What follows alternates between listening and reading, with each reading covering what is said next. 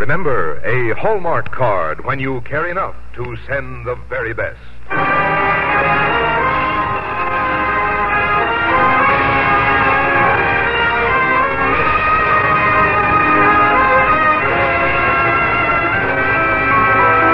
Tonight from Hollywood, the makers of Hallmark greeting cards bring you Richard Widmark in Irvin Anthony's Decatur on the Hallmark Playhouse.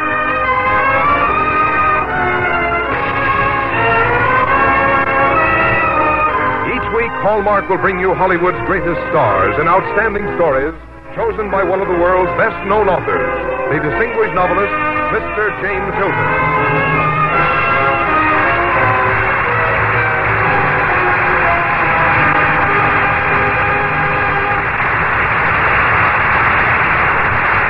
Good evening, ladies and gentlemen. This is James Hilton. Tonight on our Hallmark Playhouse, we tell the story of an American naval officer, Stephen Decatur, and we have used in doing so the book about him written by Irvin Anthony.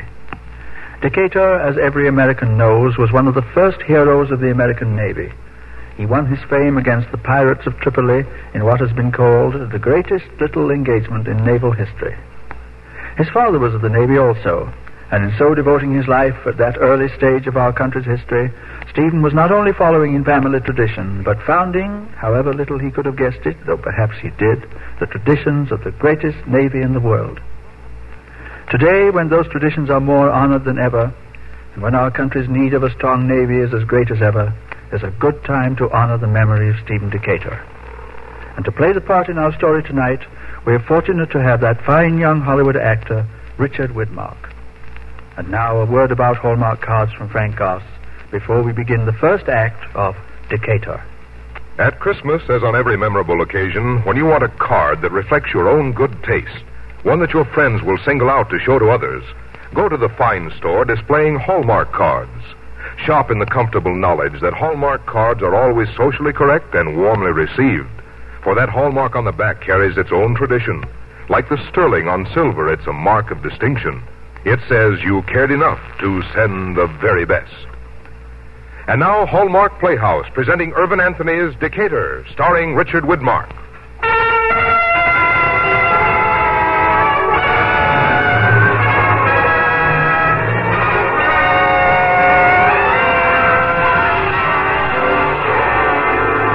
Susan, I want you to know I love you. I want you to know it and remember it. Stephen, what are you doing up at this hour? It isn't even light out. Stephen, where are you going? Go back to sleep, Susan. I'm sorry I wakened you. I only meant to kiss you, but you awakened. Go back to sleep, darling. Stephen, where are you going? Please, don't worry. I have an appointment. I hope to return long before it's time for you to get up. Go back to sleep, darling. What kind of an appointment? Who with? Goodbye, darling. Stephen?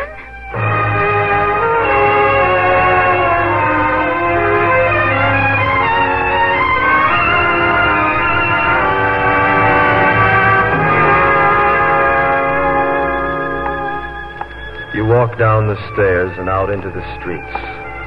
It is still dark and there is no one in sight. Behind the shaded windows, people are sleeping and dreaming of the morrow. For them, tomorrow may come. But this may be the last morning of your life. Your footsteps sound unreal and eerie, echoing on the damp cobblestones. You shiver a little, and you pull your cloak closer about you. And you wonder by what road you came to this morning. Then suddenly, with a startling clarity, you see the road and yourself at the end of it. And you hear yourself, a youth again, saying the words that led you toward this destiny.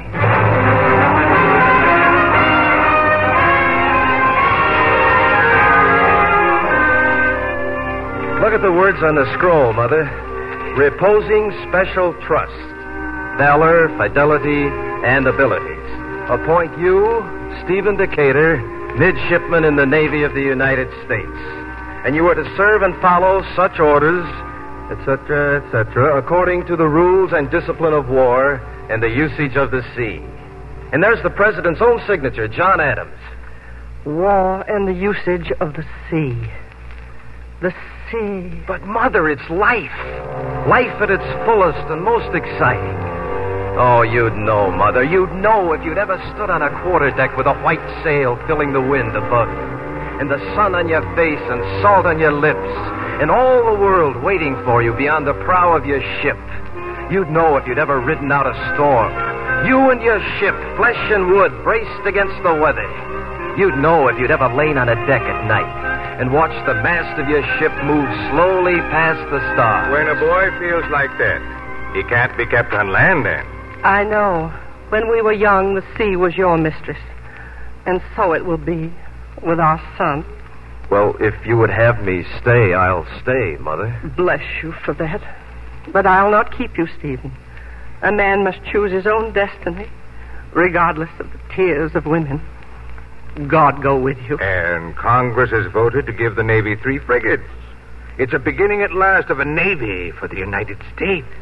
And what's the first mission of this Navy? To protect our commerce, to keep the French from capturing any more of our merchant ships. Do you realize they've captured over 300 of our merchant ships? Taken them to their own ports and sold them? How long can a situation like that be tolerated? We'll stop them now. Well, who's the captain of your ship, boy? John Barry. I'm assigned to the frigate, the United States. You'll be with one of the finest naval men in the country. It's an infant navy, I grant you that. But I can look back to the days of the Revolution when the Navy was so small that even John Barry didn't always have a command. But we're on our way now. Yes, sir, we're on our way now.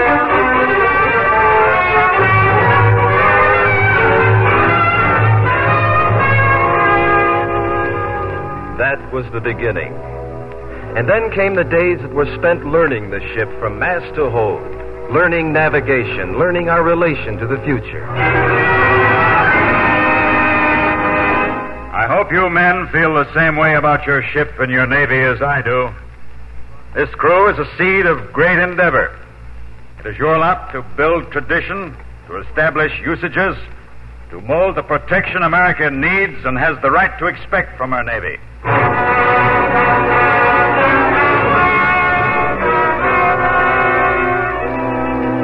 Days of fair winds and days of storm. Days when the eyes searched the horizon for the enemy and finally found him.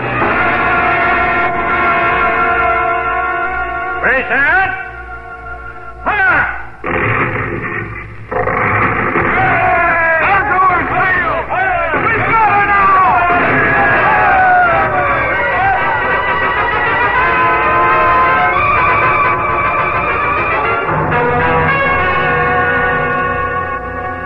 Days when one met the enemy and learned how to attack him, how to rescue him from the sea when the battle is won, and then how to deal with him.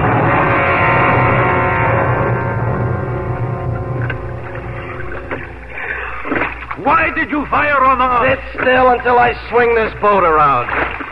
I don't see any more members of your crew in the water. We were astonished by your attack, sir. We did not know the United States was at war with the French Republic. No, sir, but you knew that the French Republic was at war with the United States, that you were taking our merchant vessels every day and crowding our countrymen into prison at Decatur to die like sheep. Oh, now keep still or I'll throw you back into the sea where you belong.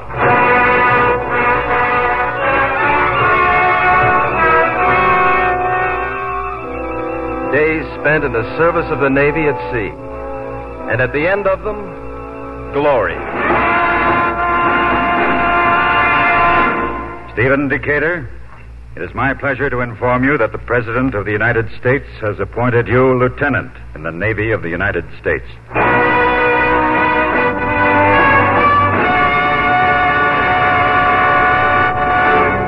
Lieutenant Decatur, please sit down. I have a problem to discuss with you. As you know, one of our ships, the Philadelphia, has been captured by the pirates of Tripoli. Yes, sir. We dare not leave the ship in their hands. As your first command, I want you to take the Intrepid and prepare her for a cruise of 35 days, with full allowance of water and provisions for 75 men.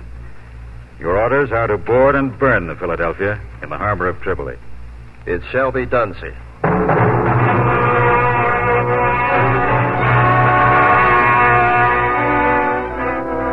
I walked out of Captain Barry's quarters with excitement pounding inside me. I was proud to have been chosen. And I was young enough to feel a sudden oneness and fellowship with the Greek triremes and the Roman galleys, with all the men in centuries past who sailed for country and for adventure. The will of my commander was at my shoulder, strong with trust. And as I crossed the deck, through the late afternoon mists, I could see the flag of my country. A young flag, the youngest in all the world. And I stopped to salute it, thinking, I'll not break faith with you or what you stand for. We'll show the world that we are a strong people, and that those who fail to treat our flag and our ships with dignity and respect must pay the consequences.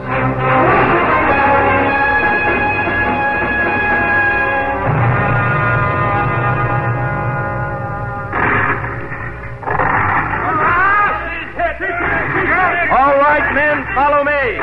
We'll board the Philadelphia and set fire to her.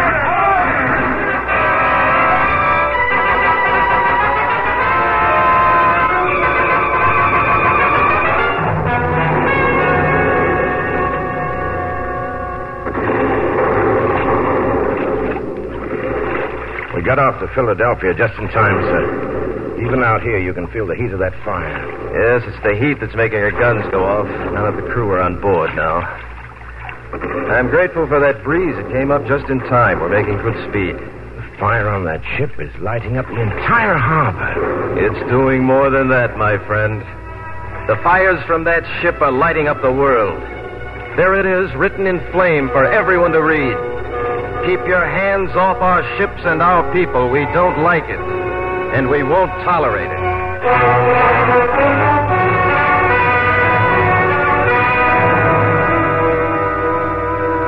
It was Indian summer when I came home on leave.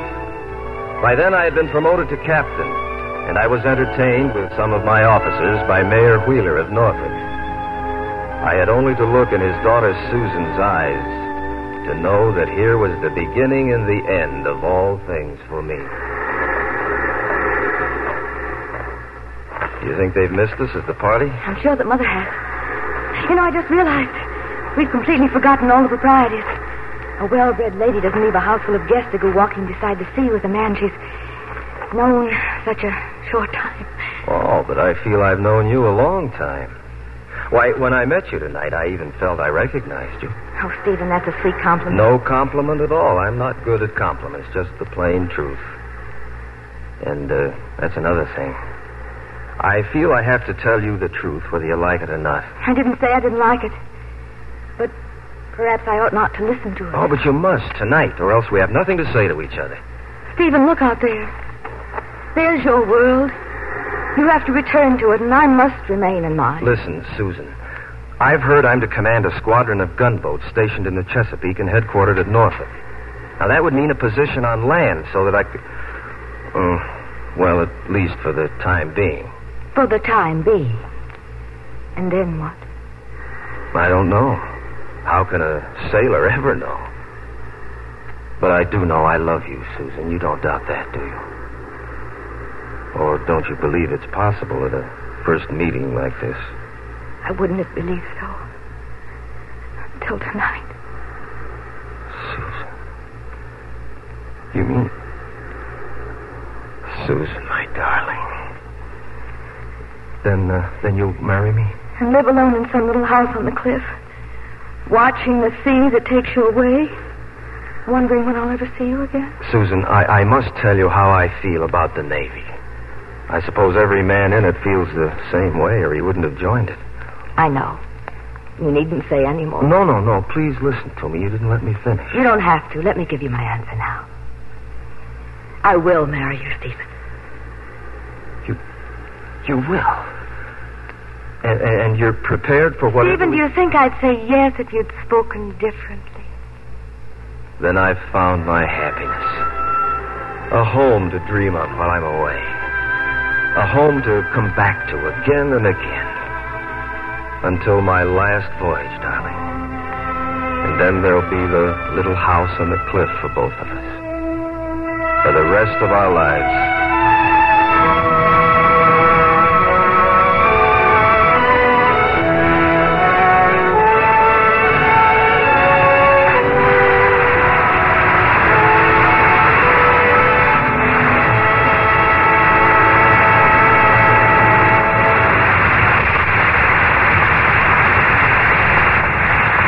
In just a moment, we'll return to the second act of Decatur, starring Richard Widmark. Remember when you were little and your mother selected a storybook as the Christmas gift for your cousins, and how happy you were because Mother or Dad would read it to you first before it was wrapped for Christmas giving? Well, a lot of folks manage to get that same thrill of anticipating the receiver's pleasure when they buy their Christmas cards, particularly Hallmark cards. It's fun to go over each card and say, "This reminds me of the time Fred and I fell into the pond while skating. I think I'll send it to him." Or, "Why, if this doesn't look just like Carol when she played the angel in the school play, let's send it to the Sawyers." In the Hallmark collection of Christmas cards, you'll find merry Santas and snowmen, cards that depict the hushed stillness of a country church in the snow, the glowing warmth of a Yuletide log crackling on the hearth, or the angel serenading the newborn babe. There are also ones that take scenes from the everyday world and bathe them with the Christmas spirit, such as famous paintings of Norman Rockwell, Winston Churchill, Grandma Moses, and others. Yes, it is fun to send a different card to everyone on your list. It's a compliment to your friends, too, for then you can be as gaily whimsical or as frankly sentimental as you wish. In fact, you'll find Hallmark Christmas cards that seem especially written and created for each one on your list. And remember, that Hallmark on the back tells in its own way that you cared enough to send the very best. Now here is the second act of Irving Anthony's Decatur, starring Richard Widmark.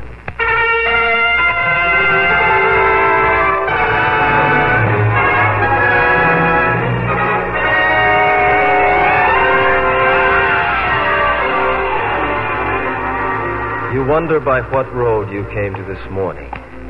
And then suddenly, with startling clarity, you see events long past, all leading to this destiny. You see the one woman your heart will hold eternally standing beside you in her bridal white. You remember the courage of her smile and the tragedy of her eyes when you left for your command during the War of 1812. You remember the acrid, bitter smell of cannon smoke and the deafening thunder of cannon in your ears. You remember the feeling that rose inside you when you glimpsed the flag you followed through the smoke of battle.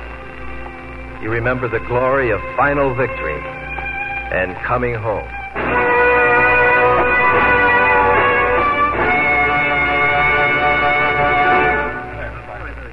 Commodore Decatur, your countrymen have met in this room tonight to do you honor. By your own labor, you have helped establish the foundations of the Navy. By your own courage, you have helped establish the traditions of the Navy. You have earned the confidence of the men under you. You have earned the confidence of presidents, of Congress, and of your people. Gentlemen, I thank you. And in thanking you, I give you a toast. Our country, in her intercourse with foreign nations, may she always be in the right. But our country, right or wrong,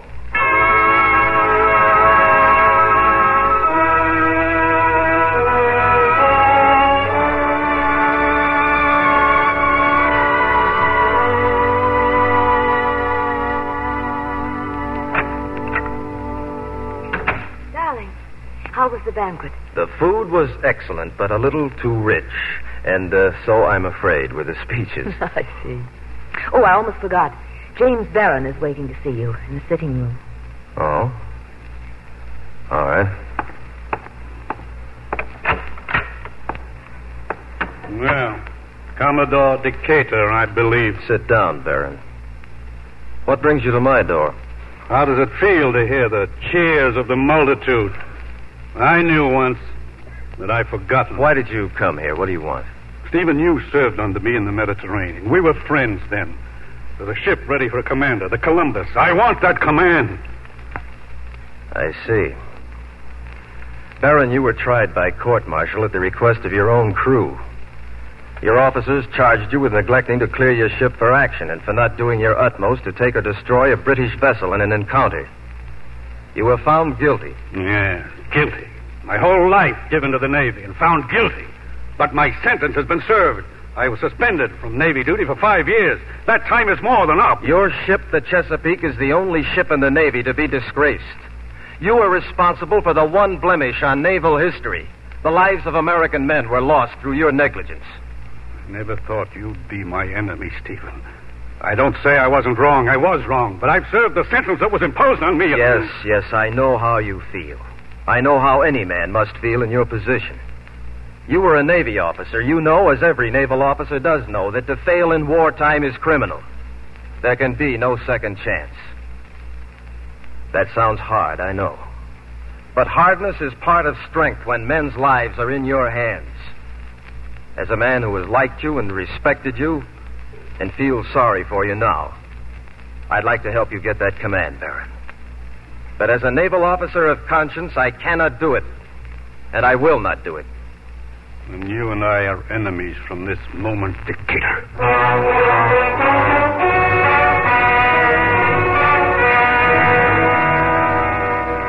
Mr. Stephen Decatur. Sir, I have been informed of various remarks that you have made in the intention of ruining my reputation. It is my opinion that these remarks call for redress from your hand. Under the circumstances, I feel that I am entitled to the choice of weapons, place, and distance.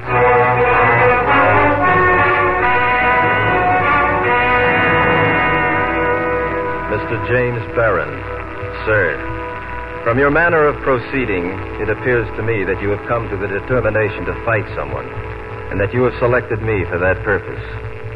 I must take leave to observe that your object would have been better attained had you made this decision during our late war, when your fighting might have benefited your country as well as yourself.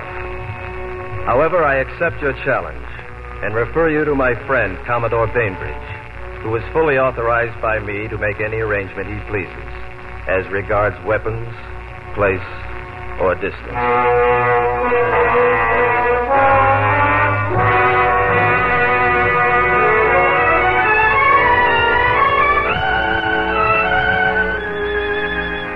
Susan, I've had a long tour of shore duty. There's a good possibility that I may soon be sent to sea. I'd like to go over all our affairs with you so that you'll be able to manage in case I should be away for some time. Something's wrong. What is it? No, nothing's wrong. Darling, I haven't been your wife all these years for nothing. We haven't had nearly the time together that I hoped we would. Have you been happy, darling? Very happy. If our life together should end tomorrow. Yes. If it should end tomorrow. If it should end tomorrow, I would have to say, to have known you and loved you, even for a few brief years, was to find more happiness than most women find in a lifetime. If it should end tomorrow, I would want to have said to you, thank you. Thank you for your love, for your trust, for the excitement that has welled up inside me when my ship was headed home, for being on the wharf waiting when we docked. Thank you for your eyes, for your lips, for your beauty. If it should end tomorrow, I would want to have said to you, this I know beyond question, beyond doubt. My heart will know only your image through all eternity. Even you're turning a little sad, hasn't it? Why, Stephen? No reason at all. We just got a little sentimental, a little heavy about ourselves, I guess. No. You were speaking as though something was going to happen tomorrow. Yes, darling, it is. At noon, I'm going to board my ship and go over her from stem to stern. Stephen, I love you. I love you. Susan.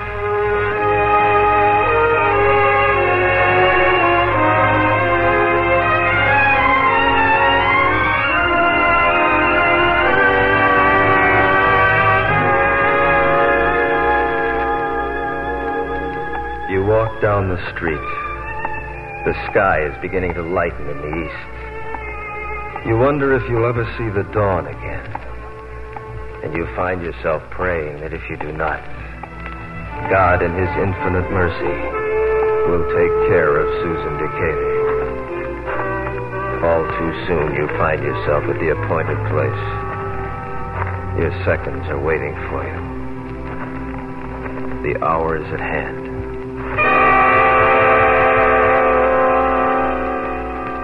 Good morning, Stephen. Good morning, Commodore Bainbridge. I can't tell you how I regret this morning's business. Then let me talk to Baron. It's not too late. But it is too late. There's a code for a man of arms of our generation, Commodore. It must be met. I'm going to shoot for Baron's hip. I don't want to kill him. You're ready, sir? Mr. Baron is ready? I'm ready. Good morning, Commodore Decatur. Mr. Baron. I hope upon meeting in another world, we will be better friends than we have been in this. I have never been your enemy, sir. Take station. I'm ready. Ready. Present. 1, 2.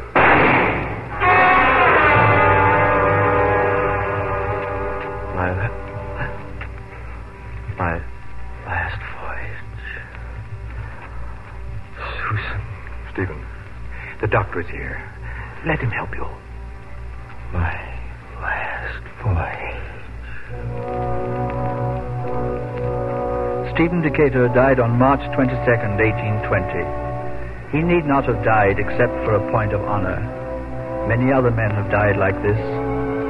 He's perhaps best known for those famous words of his, "Our country, may it always be in the right, but our country, right or wrong." Many men, too, have felt like this and have so given their lives. And this is certain, that as a lover of his country and as one of her earliest heroes, Stephen Decatur's name will live forever in the history of America.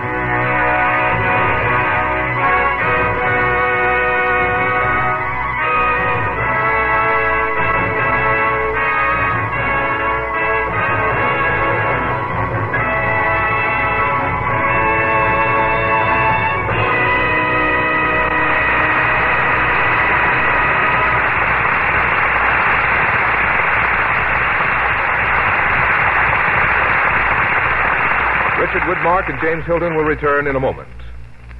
At Christmas, just when most of us would like to be at our gracious best, it seems we're all faced with that same problem. How can I stretch my money to cover everything? If your Christmas card budget is not the elastic kind, don't worry. For though I've mentioned this before, I think it's particularly good to remember at Christmas. Just because they are Hallmark cards doesn't mean they need be expensive. Yes, it's comforting to know that you can buy as many as 25 Hallmark Christmas cards for as little as $1. In fact, there's a Hallmark Christmas card to fit every taste and every budget. And of this you can be sure. When you choose a card with that Hallmark on the back, you know your friends will know you cared enough to send the very best. Here again is James Hilton. Richard Widmark, that was a fine performance you gave. It's a genuine pleasure to welcome you again to our circle of guests. Thank you, Mr. Hilton. You know, I've been looking forward to visiting you on Hallmark Playhouse because Hallmark cards really play an exceptional role in my life. Really? In what way? Well, you see, I'm what you might call a Christmas child. My birthday's on December 26th, and you know what happens. Almost everyone combines my Christmas presents with my birthday presents. And if it weren't for the separate birthday cards I receive, I'd never have a special day at all. Well, I certainly see what you mean, Dick, and we're glad that Hallmark cards meet the problem for you so well. For those double presents you get on Christmas, Dick, remind your family to take a look at our double page in Life this week. It might give them some ideas on wrapping your gifts because it shows the beautiful Hallmark coordinated gift wrapping sets. I'll do that, Frank. Now, what do you have for next week, Mr. Hilton? Next week, we're presenting a delightful O. Henry story called The Third Ingredient. And for our star, we are proud to welcome back that charming young actress, Anne Blythe. Our Hallmark Playhouse is every Thursday. Our director-producer is Bill Gay. Our music is conducted by Lynn Murray. And our script tonight was adapted by Gene Holloway. Until next Thursday, then, this is James Hilton saying good night. Look for Hallmark cards that are sold only in stores that have been carefully selected to give you expert and friendly service. Remember, Hallmark cards when you care enough to send the very best. Watch for Richard Widmark in the 20th Century Fox Technicolor production, Halls of Montezuma. The role of Susan tonight was played by Lurene Tuttle. This is Frank Goss saying goodnight to you all until next week when James Hilton returns to present Anne Blythe in O. Henry's The Third Ingredient. And the week following, Mildred Cram's The Promise, starring Robert Young. And the week after that, our special Christmas presentation, Hertha Pauli's The Story of Silent Night on the Hallmark Playhouse. This is CBS, the Columbia Broadcasting System. This is KMBC, Kansas City, Missouri.